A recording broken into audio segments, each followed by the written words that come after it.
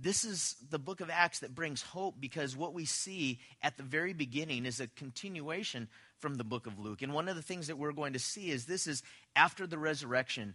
And so when I study the book of Acts, it changes in a way how I see it right now and how it applies to me, how I have hope, because I think about the disciples and what this was like for them. And to see the risen Lord walking around and to touch him and to know that he was real was something that brought incredible hope.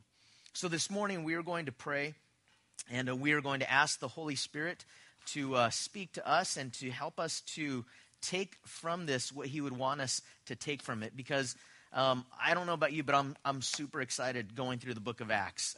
We're probably going to take 2014 to go through this incredible book, and we'll see where the Lord leads us. But let's pray. Father, this morning we thank you that we could call you our Heavenly Father. And Lord, this morning I'm also mindful of Madeline, who is here, whose son passed away earlier this morning. Father, we pray that as a body of Christ, that we would be able to rejoice with those who rejoice and weep with those who weep. That you would teach us how to give comfort. Jesus, when you wept at the death of Lazarus, it wasn't that you didn't know where he was or what was going to happen. But Lord, you gave us that example. You showed us that when you wept, Lord, there was real emotion there. Emotion over his family, emotion over death itself, that is our enemy. But Jesus, we thank you that you have conquered death. We thank you, Lord, that you rose again so that all of us have hope. And God, when we live in this life that we live in, we don't know how long we have. We don't know if you're coming back today. But Lord, for some of us that face grieving, we pray that you would give us comfort. And Father, we also pray that you would give us inspiration by your Holy Spirit to live our lives in a way that is meaningful and for eternity. And so we commit this study of the book of Acts to you. Bless it, Lord. Bless your people today. And we pray that you would fill us with your Spirit. In Jesus' name, amen. Amen. The acts of Jesus continue. If you open up your Bibles to the book of Acts chapter 1, we are going to read verses 1 through 11, and then we are going to look at those scriptures. Acts chapter 1, verses 1 through 11. The former account I made, O Theophilus, of all that Jesus began both to do and to teach, until the day that he was taken up, after he, through the Holy Spirit, had given commandments to the apostles whom he had chosen, to whom he also presented himself alive, after his suffering by many infallible proofs, being seen by them during 40 days, and speaking of the things pertaining to the kingdom of God. And being assembled together with them, he commanded them not to depart from Jerusalem, but to wait for the promise of the Father, which he said, you have heard from me. For John truly baptized with water, but you shall be baptized with the Holy Spirit not many days from now. Therefore, when they had come together, they asked him, saying, Lord, will you at this time restore the kingdom to Israel? He said to them, it is not for you to know times or seasons which the Father has put in his own authority. But you shall receive power when the Holy Spirit has come upon you. And you shall be witnesses to me in Jerusalem and in all Judea and Samaria and to the end of the earth. Now when he had spoken these things, while they watched, he was taken up. And a cloud received him out of their sight. And while they looked steadfastly toward heaven as he went up, behold, 2 men stood by them in white apparel, who said, Men of Galilee, why do you stand gazing up into heaven? This same Jesus who was taken up from you into heaven will so come in like manner as you saw him go into heaven. This morning when we look at the book of Acts and we begin this study, really it's a study that I think is absolutely important. When you look at great Christian leaders and biblical teachers, R.A. Torrey, Martin Lloyd-Jones, A.W. Tozer, Chuck Smith, at the end of their lives, one of their greatest concerns was that the church would continue in the power and ministry of the Holy Spirit. Their great concern is that the church would continue to rely on the Holy Spirit rather than on our own strength or ingenuity or technology at all of these given times. And Pastor Chuck's book that just came out, his commentary in depth on the book of Acts just this last year, I'm going to read to you a part of the foreword that I was pretty excited about. Pastor Chuck wrote, "It's interesting to reach an age where people begin wondering out loud about your death. Every time I'm being interviewed of late, the interviewer always comes around to asking me what's going to happen when you die. I sometimes wonder about that myself. Like Peter, I think about what I'd like to leave behind when I depart. He wrote, "For this reason, I will not be negligent to remind you always of these things, though you know and are established in the present truth. Yes, I think it is right, as long as I am in this tent, to stir you up by reminding you, knowing that shortly I must put off my tent, just as our Lord Jesus Christ showed me. Moreover, I will be careful to ensure that you have always a reminder of these things after my decease." That's 2 Peter 1, 12 through 15. Pastor Chuck goes on to write, "I can relate to that. I too want to leave behind a reminder of those truths I've been teaching to the church. That's one of the reasons I felt an urgency to write this commentary on the book of Acts. I want to pass on to the next generation the lessons the Lord has taught me in the ministry. But I was also motivated to write this commentary because of my concern for our pastors, my sons in the faith." He goes on to speak of how the church began and the ministry that the Lord used him in and the simplicity of teaching the Word of God and relying upon the Holy Spirit. And he ends this introduction with this: "So what will happen after I die? I don't have any idea. But I do have a hope. I hope that our pastors will continue teaching the Word of God line upon line and verse by verse. And I hope they will always remember that the power of the Spirit lies in the reliance on the Spirit. Just as the early church reached the whole world for Christ, and they were the only generation to ever succeed at doing that, we want to reach our world in these last days and give them the hope of the gospel. But we won't do it by strategizing. It can only happen as we let the Spirit lead." I was so excited to read this after I started my study through the book of Acts, and then I looked on my shelf and I realized, I just got this commentary at the pastor's conference last year, and so I picked it up and I read that. And I think that that's a blessing, that's what we're doing today. We're starting this verse-by-verse study, going into God's Word, looking at what God would speak to us about. And so I want to begin looking at this book of Acts as really the second of two volumes. Notice what it says with me in verse 1. It says, "The former account I made, O Theophilus, of all that Jesus began both to do and to teach." When Luke is talking about his former account, what is he talking about? It's the book of Luke. Now realize this, Paul the Apostle wrote more books than any other author in the Bible, and yet inspired by the Holy Spirit. But really Luke wrote this sheer volume of mass of writing, the Gospel of Luke and the book of Acts. And without the Gospel of Luke, there would be much of Jesus' life that we would miss out on chronologically. And then when it comes to the book of Acts, if the book of Acts were not here, can you imagine what it would be like to read about the life of Christ and then all of a sudden jump into the epistles? I mean, you would go straight from the Gospels into, now this is what you're to do, and the book of, the book to the Romans and the Thessalonians and all these other books. And it would be like there's a gap missing. And the questions that we would ask is, what happened after Jesus died and he rose again? What happened to the early church? How did they rely upon the Holy Spirit? How did they take this truth and live it out in their own lives? And that's the account that we have in the book of Acts. Now realize this, that books were originally written on scrolls. The Gospel of Luke was one scroll. And then he started his second scroll, which is the book of Acts. Now in your Bibles, you may have the book of Acts titled, and in mine it says The Acts of the Apostles is the title of this book. But really, this book could be the Acts of Jesus, because it's the second volume of all that Jesus began both to do and to teach. So this is the Acts of Jesus. And it's also the Acts of the Holy Spirit. Throughout the book of Acts, one of the things that we're going to do is pause at certain places to look at the ministry of the Holy Spirit within the body of Christ today. And it could also be called the Acts of the Church, because it's the birth of the church, and it's what God did through the apostles and through the church. And so really the theme that we are going to look at is God's Spirit working through God's people to accomplish God's work. Because when Jesus ascended, his work didn't finish. In fact, we're still doing the work that he's called us to do. Do you remember that Jesus said in the Great Commission that we looked at, we realize this, that he sent us to make disciples of all nations And then he said, and lo, I am with you always. So Jesus is with us. And why is it called the Great Commission? Because we do it with him. It's his mission. We come alongside of him. It's not called the Great Mission. It's the Great Commission. So we come alongside of Jesus, and we do the work that he has called us to do.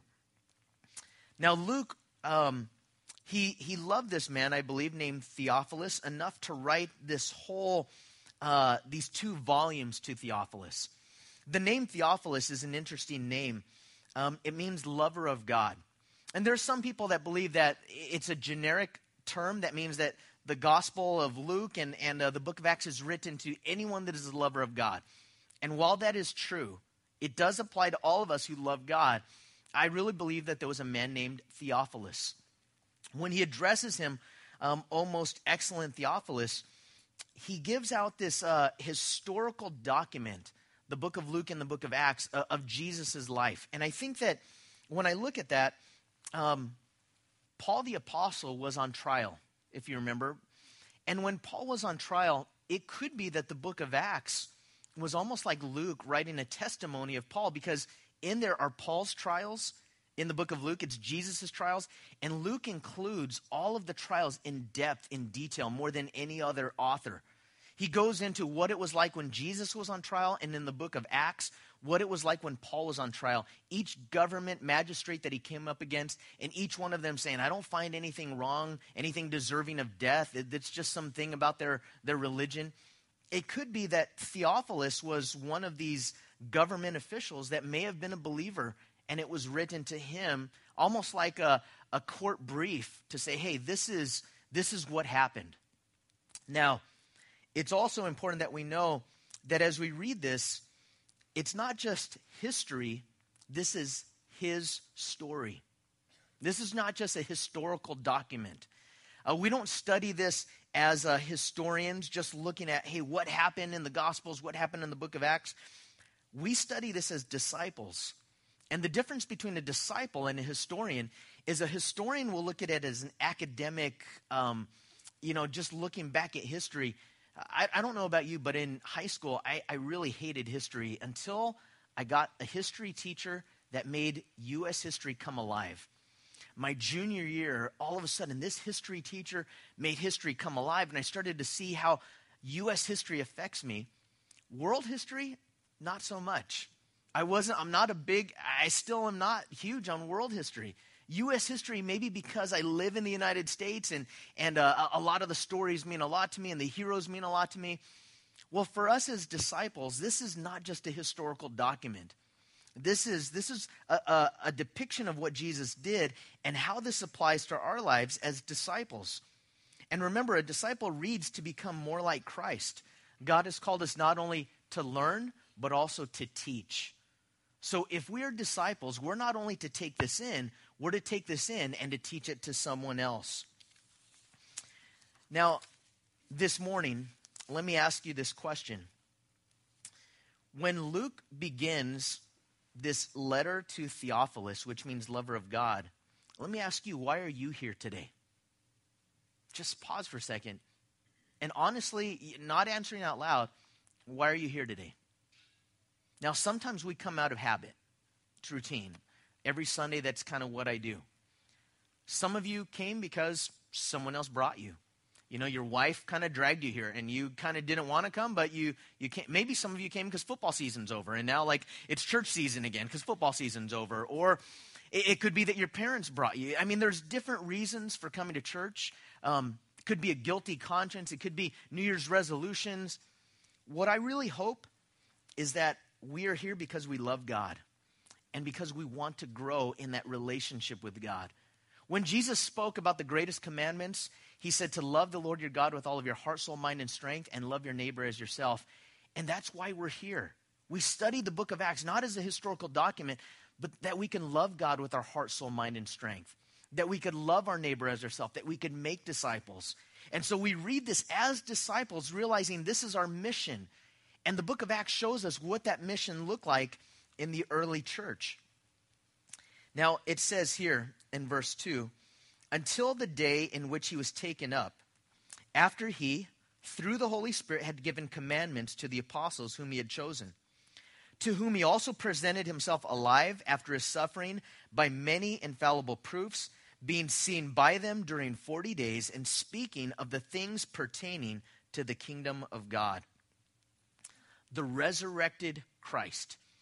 When we read the book of Acts, we realize that in this time between the book of Luke and the book of Acts, that Jesus, until the day that he was taken up, through the Holy Spirit, gave commandments to the apostles. He was still teaching them. 40 days. That's a long time to spend with someone, especially when you realize that that time is short, especially when you realize Jesus has risen from the dead. What would you do with those 40 days? Just want you to think, what would you ask him? What kind of things would Jesus, would you be curious about? Jesus gave them commandments. He kept teaching them.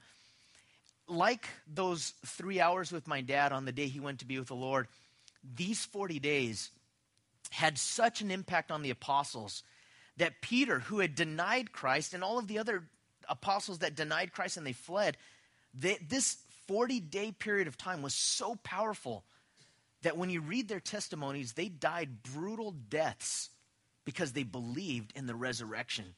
After all, if Jesus rose from the dead and said, I'm going to take you to where I am, wouldn't that give you some boldness? Wouldn't that give you some motivation? Wouldn't that give you some, I don't care what you do to me, because the worst you could do is send me to heaven. Wouldn't it give you some of that? Because that's what happened to Jesus. And when they see that's what happened to Jesus, they would realize that's what's going to happen to us. After this shock of the crucifixion, I think that the words that Jesus said really set in. In John 16:7, Jesus said this. He said, however, I am telling you the truth. It's good for you that I am going away. Now, Jesus told the disciples before he died, it's good that I go away. Now, any of you that are left behind from loved ones, it's hard to fathom that. It's good that they go away. So Jesus saying it's good that I go away. What does he mean by that? He explains it by saying this. If I don't go away, the helper won't come to you. But if I go, I will send him to you. Now, during this time, these 40 days, Jesus appears to 500 at one time. He appears to the 11 without Thomas, or to the 10 without Thomas, and then later on he appears to them with Thomas there, who had doubted his existence. He appeared to Mary Magdalene and to the other women. He appeared to the 2 disciples on the road to Emmaus. There were times that it would be like he just appears and then disappears, appears and then disappears. Here he is, he's talking to them, and all of a sudden he's gone. And I think he wanted them to get used to this fact that he's always going to be with them. See, when Jesus went away, one of the reasons why it's good that he goes away, he says, the helper won't come to you unless I go away. The Holy Spirit is with us today. Jesus, in his bodily form, was in one place at one time. Do you remember when Lazarus was sick? That Martha and Mary, they ran to get him. They had to bring him there. And they said, our brother Lazarus is sick, or they sent messenger, you have to come. You have to minister to him, because he was only in one place at one time. But I think that Jesus was showing them after the resurrection that when he said in Matthew 28, behold, I am with you always, he's showing them that I'm always with you. And I think that would affect your conversation, wouldn't it? If you thought that he just might, just like appear right there, don't you think it would affect the way that you would do things, or your spare time, or your mission? And it would also affect your security, because you know that Jesus is always with you. Now, when he said the helper would come, one of the names of the Holy Spirit is the helper. And in the Greek, it's the word parakletos. It's the one that would come alongside to comfort and to help. So the Holy Spirit comes alongside of us. He's always with us, not limited to one place and one time. So he spoke to them of things pertaining to what? What does it say? The kingdom of God. In verse 3, he spoke to them pertaining things of the kingdom of God. And that's his ministry for us today. He wants to speak to us things pertaining to the kingdom of God, things that are going to last. Now, the kingdom of God is not just heaven. We think of kingdom of God sometimes as heaven. Yes, that is. But realize that when Jesus taught about the kingdom of God, he talked about the realm, the reign of the king in our midst. So all of us that are here, if you're a follower of Christ, realize that you're a part of his kingdom. And as a part of his kingdom, even though we live in the United States, and even though we live in, Santa Cruz County, and we live in this place, we're kind of this dual citizenship where we're citizens, yes, of the United States, but really the main citizenship is that we're citizens of heaven. And as part of the kingdom, we're supposed to live in a way that people realize you're not from this place, are you? There's a cartoon movie called Rango. I don't know if you've seen it, but there's this one line where Rango comes in and there's a girl lizard that says, "You ain't from around here, are you?" And we always say that as a family. You ain't from around here, are you? When someone's acting kind of weird. Well, that's how people should see us. And it's okay if they think, hey, we're a little bit different. Like we hug. That's kind of weird. Like you just met someone and you start hugging them. Not everyone, but like I remember one of the ushers at Calvary Chapel Gilroy. He was known as the hugger. He would go hug everyone. And this one guy that was new to the church, he had been there for maybe a couple of years. It was 2 years before he let this guy hug him.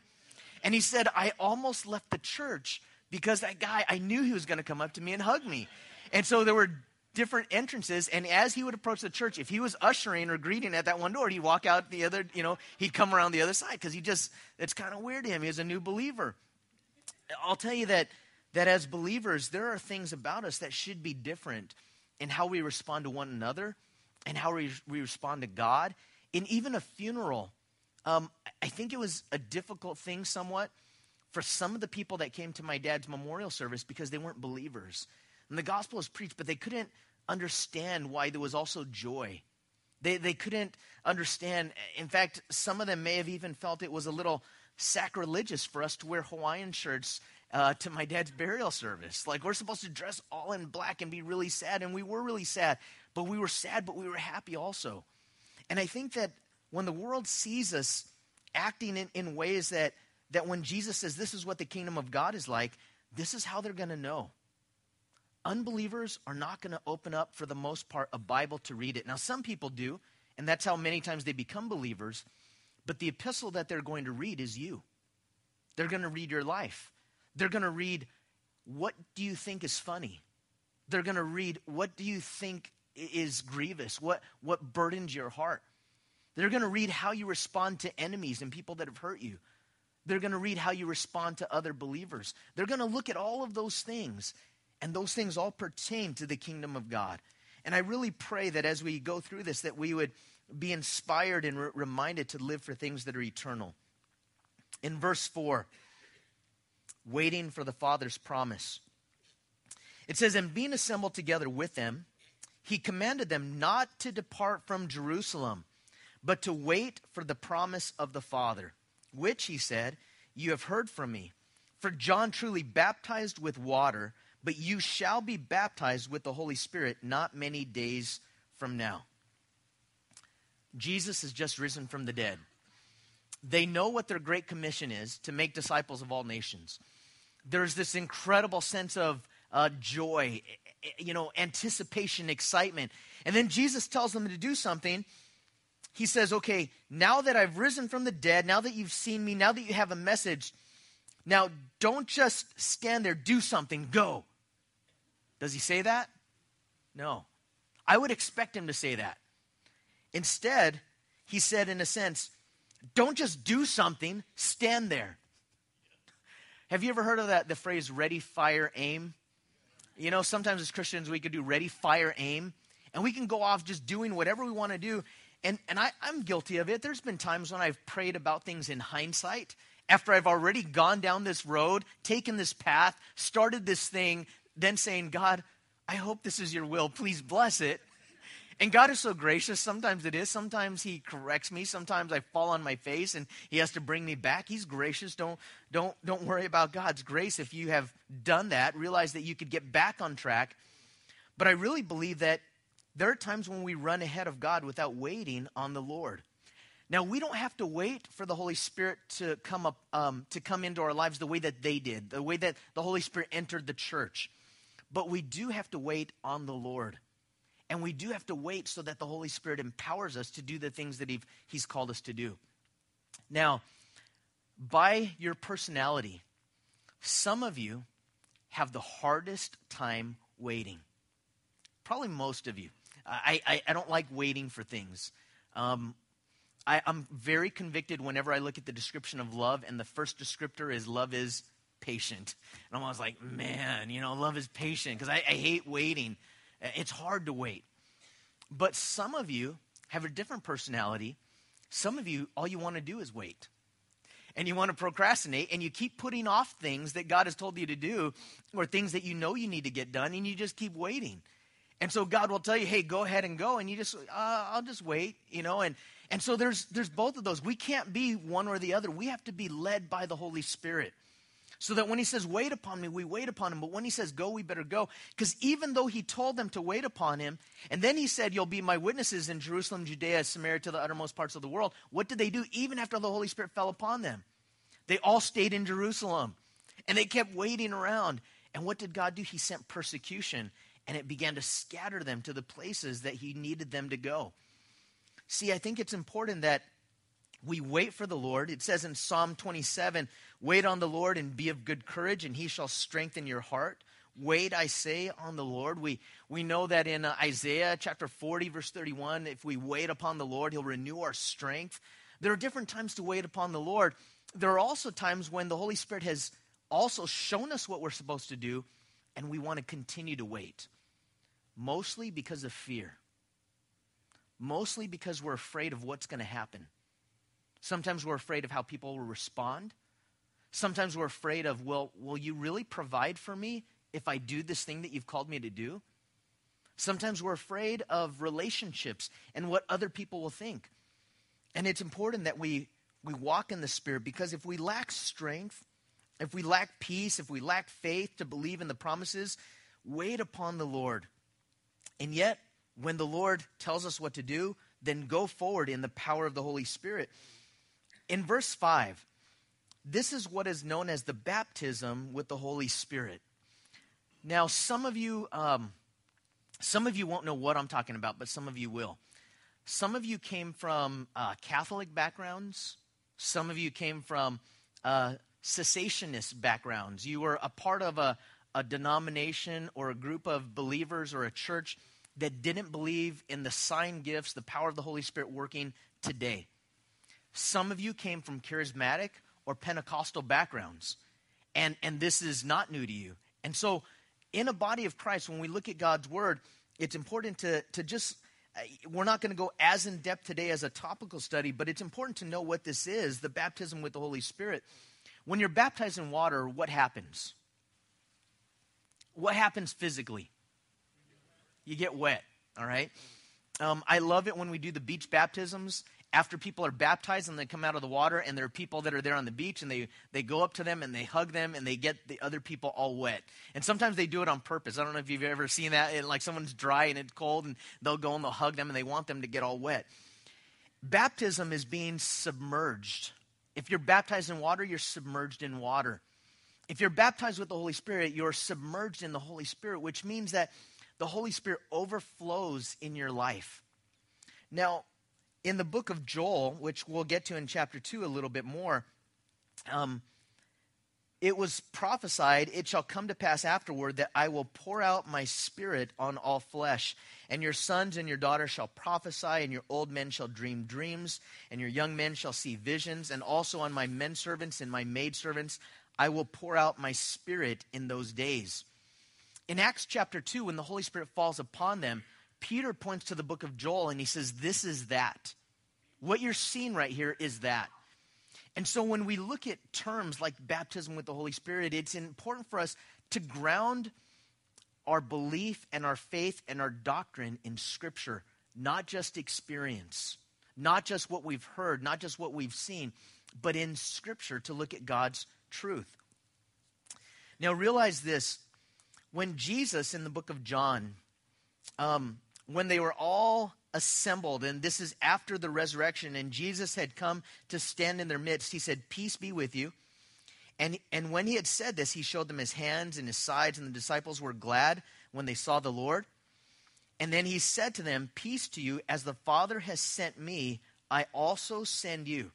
So this is, again, in that period of time after the resurrection. And when Jesus had said this, it says he breathed on them. And he said to them, receive what? The Holy Spirit. What happened when Jesus breathed on them and said, receive the Holy Spirit? They received the Holy Spirit, all right? It's not like a real hard question. When Jesus said, receive the Holy Spirit, that's going to happen. And so they received the Holy Spirit. But they were supposed to wait still. There was still this other experience that they were waiting for. This baptism with the Holy Spirit, this upon experience. As a born-again believer, we receive the Holy Spirit as far as indwelling our lives when we become a Christian, a disciple, a follower of Christ. That's called regeneration. Now, at that point, the Holy Spirit dwells within us. Before that point, if I've never given my life to Christ and received him as my Savior and my Lord, if that has never happened, that regeneration hasn't happened yet, then he's with you and he's convicting you. He's showing you what's right. He's showing you the truth. Your heart is beating right now because you know that this is kind of the thing that you're curious about, and you know it has all eternity in the balance. And if you remember, before you came to Christ, the Holy Spirit was with you. The Holy Spirit is with the world, convicting the world of sin. But there's a third experience, a third preposition in the Greek, the upon experience, is where the Holy Spirit comes upon a believer, empowering that believer for service, empowering that believer to live a life that is victorious, empowering that believer to display not only the fruits of the Spirit, but to exercise different gifts of the Holy Spirit as well. So when it comes to the baptism of the Holy Spirit, suffice it to say this, the reason is because they would receive power in verse 8, and which we'll get to, when the Holy Spirit has come upon you to be witnesses to me. The Holy Spirit does not come upon us in power so that we can show off, so that we could do something, so that we could say, hey, look at me.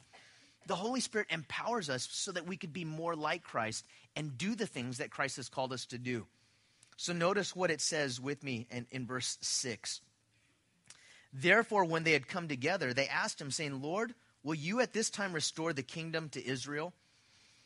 And he said to them, it is not for you to know times or seasons which the Father has put in his own authority. Their question is, knowing the prophecies in the Old Testament, Israel is going to be restored. Is this the time? We're going to receive this baptism of the Holy Spirit. Is this the time that you're going to restore the kingdom of Israel? And Jesus said, it's not for you to know times or seasons which the Father has put in his own authority. But he wants them to focus on what they are to be focused on at this point. And it's right here in verse 8. But you shall receive what? Power. When? When the Holy Spirit has come, where? Upon you. And what will happen? You shall be witnesses to me in Jerusalem and in all Judea and Samaria and to the end of the earth. So Jesus, he tells them not to worry about these things that you don't know, but to really focus on what you are to wait on. And it's this, it's you're to be witnesses. You're to receive this power.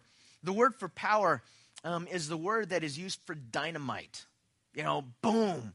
We used to, when I was a kid on 4th of July, we used to go to Mexico. I'm just letting you know. We used to buy a bunch of fireworks, bottle rockets, and firecrackers, and M80s, and cherry bombs. We'd come back. And my friend Javier and I, he lived across the street from me. We would go down with my brother, and we would buy all these things, and we would sell them for a much higher profit in our neighborhood.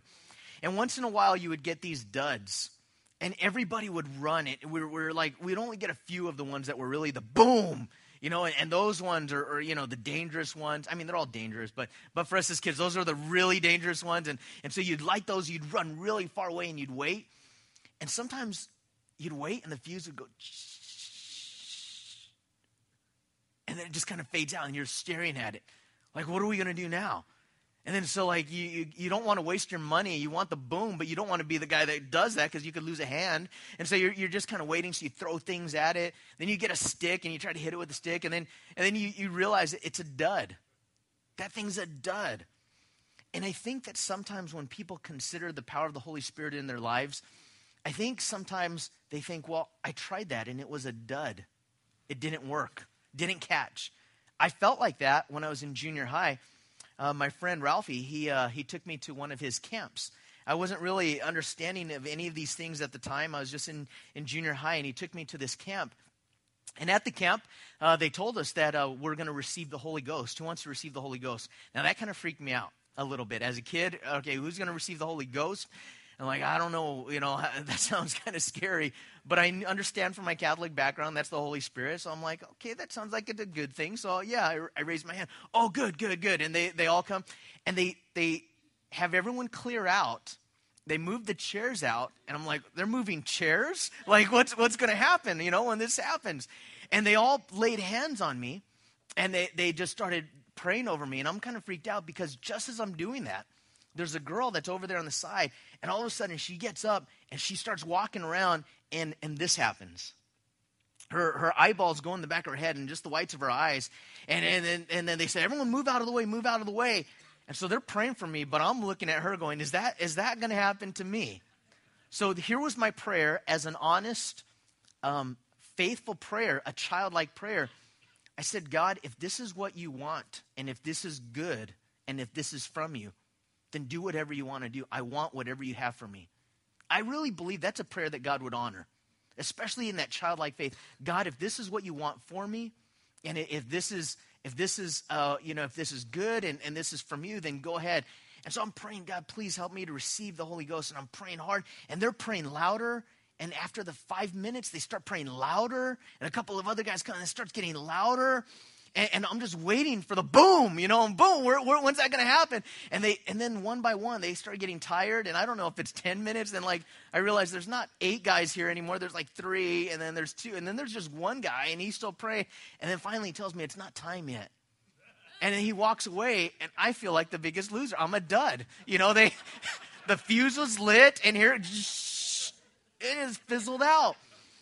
And I think that sometimes when people think of this baptism with the Holy Spirit, that we're expecting boom, fireworks and explosions. I'll tell you what, when I think that the baptism of the Holy Spirit happened in my life is when I was in high school.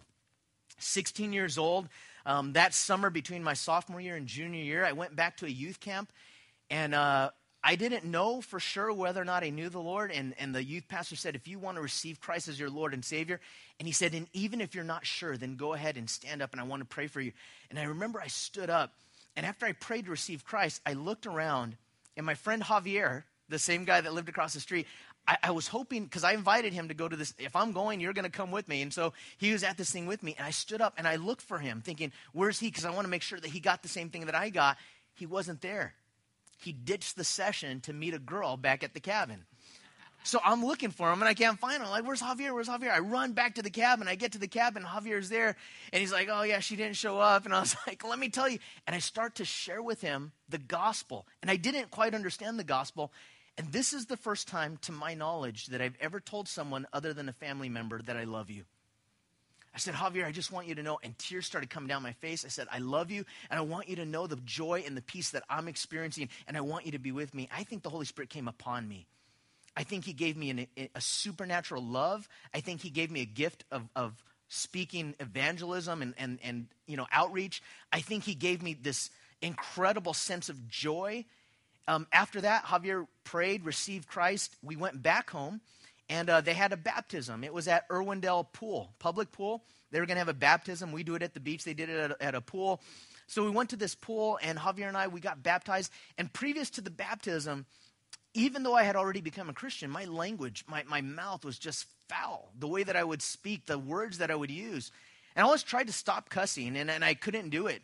I remember after that baptism, the physical baptism, a few days later, I just realized, you know what, my speech has kind of gotten cleaned up. Another thing that happened is I started to realize that I still had a temper, but I could control it a lot better. I knew when the fuse was going to be lit, and I started to have self-control. And you know what, the Holy Spirit, at sometimes a person may speak in other prayer language, tongues. Someone else might have a word of prophecy. Someone else, you might feel like it's psst. What happened? And you see the Holy Spirit gradually do this work of sanctification in your life. Just know this, in every background, whether it would be Baptist or Presbyterian or Pentecostal, You could read, whether it would be Billy Graham or D.L. Moody or Charles Finney, they called it different things at different times, but they all experienced this.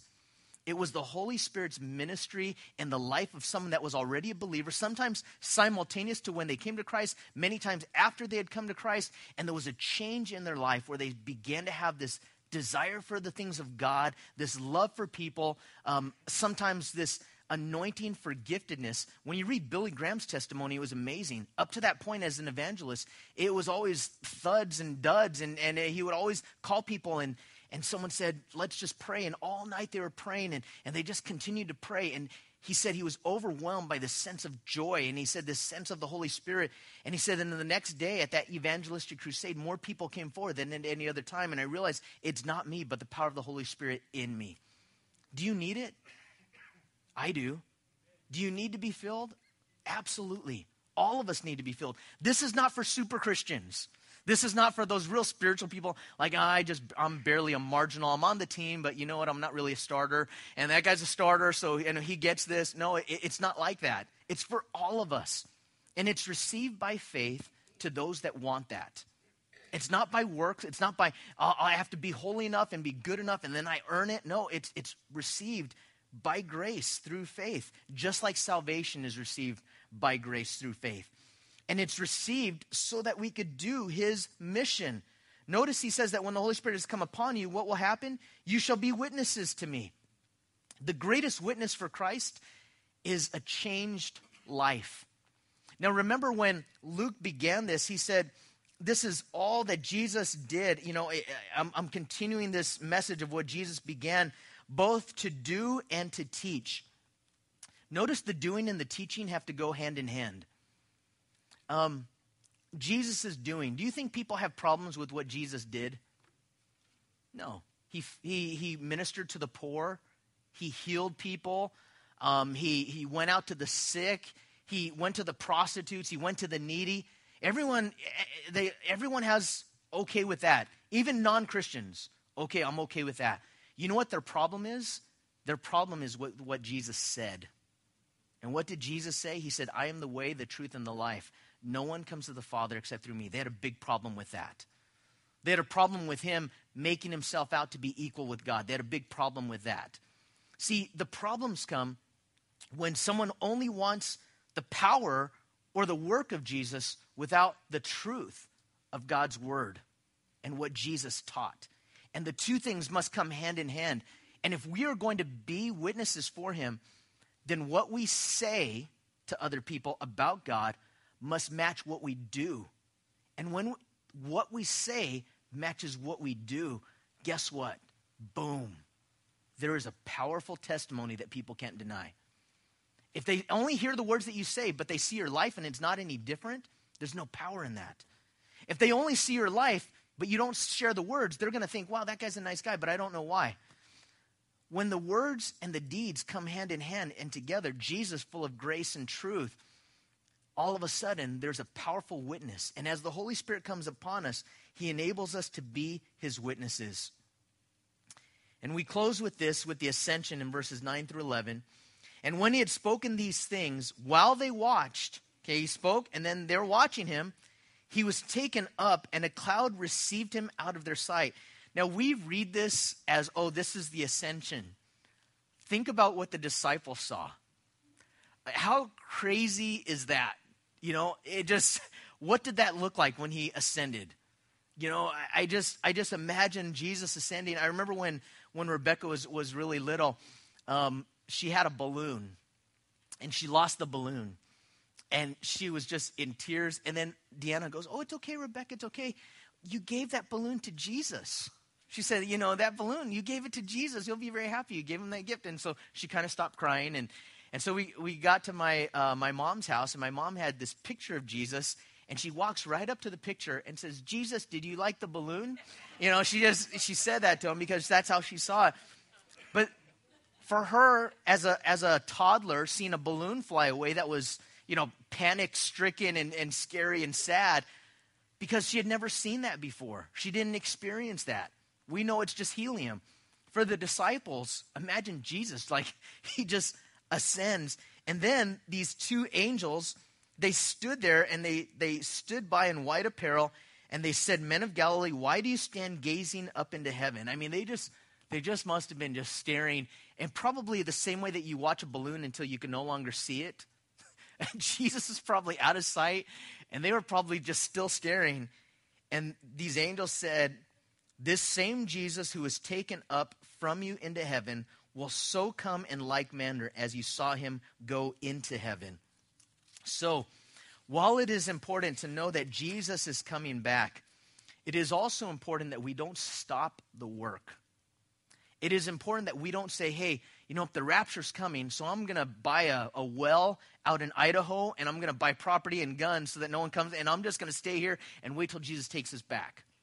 No, Jesus tells us to go to people. He tells us to remember that Jesus said that it's not those that are well that need a physician, but those that are sick. For the Son of Man has come to what? Seek and to save those who are lost. God has called us to be on mission with him.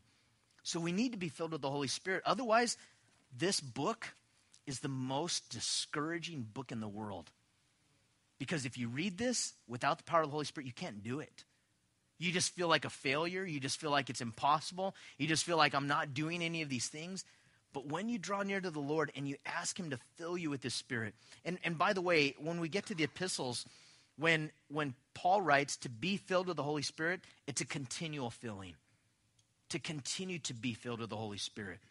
Because we leak, right? Because tomorrow there's no guarantee that I'll wake up just feeling like the joy of the Lord is my strength. I might wake up tomorrow just being grumpy because it's a Monday. So I need the filling of that Holy Spirit constantly in my life. As we pray, the worship team comes up to pray or to lead us into worship. I'm just going to pray for us by faith that we would be filled with the Spirit, because the bottom line is this: Jesus is still working through his Holy Spirit to make disciples today. He's still working to conform us into his image, to make us witnesses. That work that he has begun in you, it says that he is faithful to complete it. And if you've never received Christ as your Lord and Savior, then today is that day.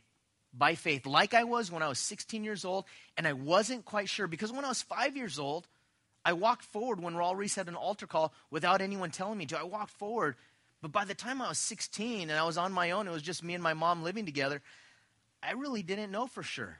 I didn't know what that meant for sure. If you don't know for sure, let today be the day that you know for sure.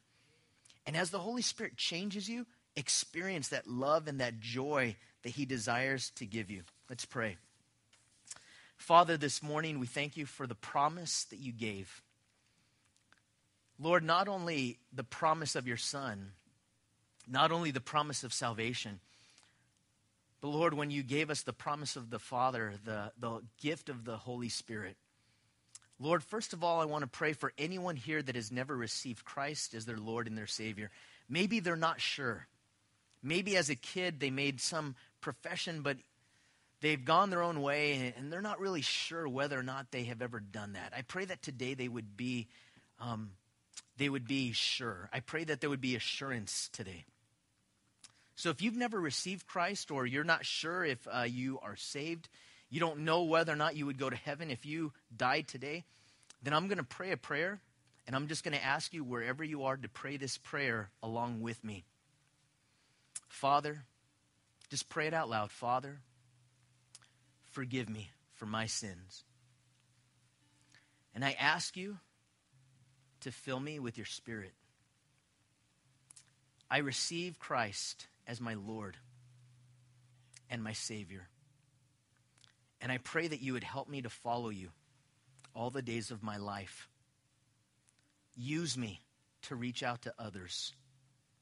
Help me to experience the life that you intended me to live.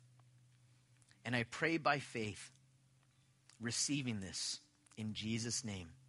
Amen. If you've prayed that prayer, then afterwards, I just want you to let me know, or let someone that brought you know, just so that we could pray for you and give you a Bible and explain things a little bit more fully to you. But I also want to pray for the baptism with the Holy Spirit this morning. Just that overflowing life. Maybe as a Christian, you've gone through a time of backsliding. Maybe it's a thing of you feel like God has told you what to do, but you're just so afraid to do it. You feel like you'd fall flat on your face, and you're so scared to take a step. We need that power of the Holy Spirit. So I'm going to pray that for us. And if you would desire that overflowing work of God's Spirit in your life, then if you would pray this by faith with me. Father, again, we ask that you would fill us to overflowing. You would baptize us with your Spirit. And Lord, regardless of what our background is, of what that looks like or what we've heard, God, we know that we need the power of your Spirit to be your witnesses. Father, I pray for anyone here that has just been struggling with a backslid in life, maybe with an area of sin that they just can't get under control. Father, I pray for the power of your Holy Spirit. Lord, for those that you have called into specific areas of ministry that maybe, Lord, they're afraid and they're not sure. Lord, fill them with your Spirit to take those steps of faith. Father, for those of us whose love has grown cold towards you and towards others, Lord, fill us with your Spirit. We need to experience his work in our hearts so that we could love you and we could love others the way that you would want us to. So, Lord, by faith, we pray these things. And God, we expectantly look for what you want to do and what you're going to do in our lives. We thank you in Jesus' name. Amen.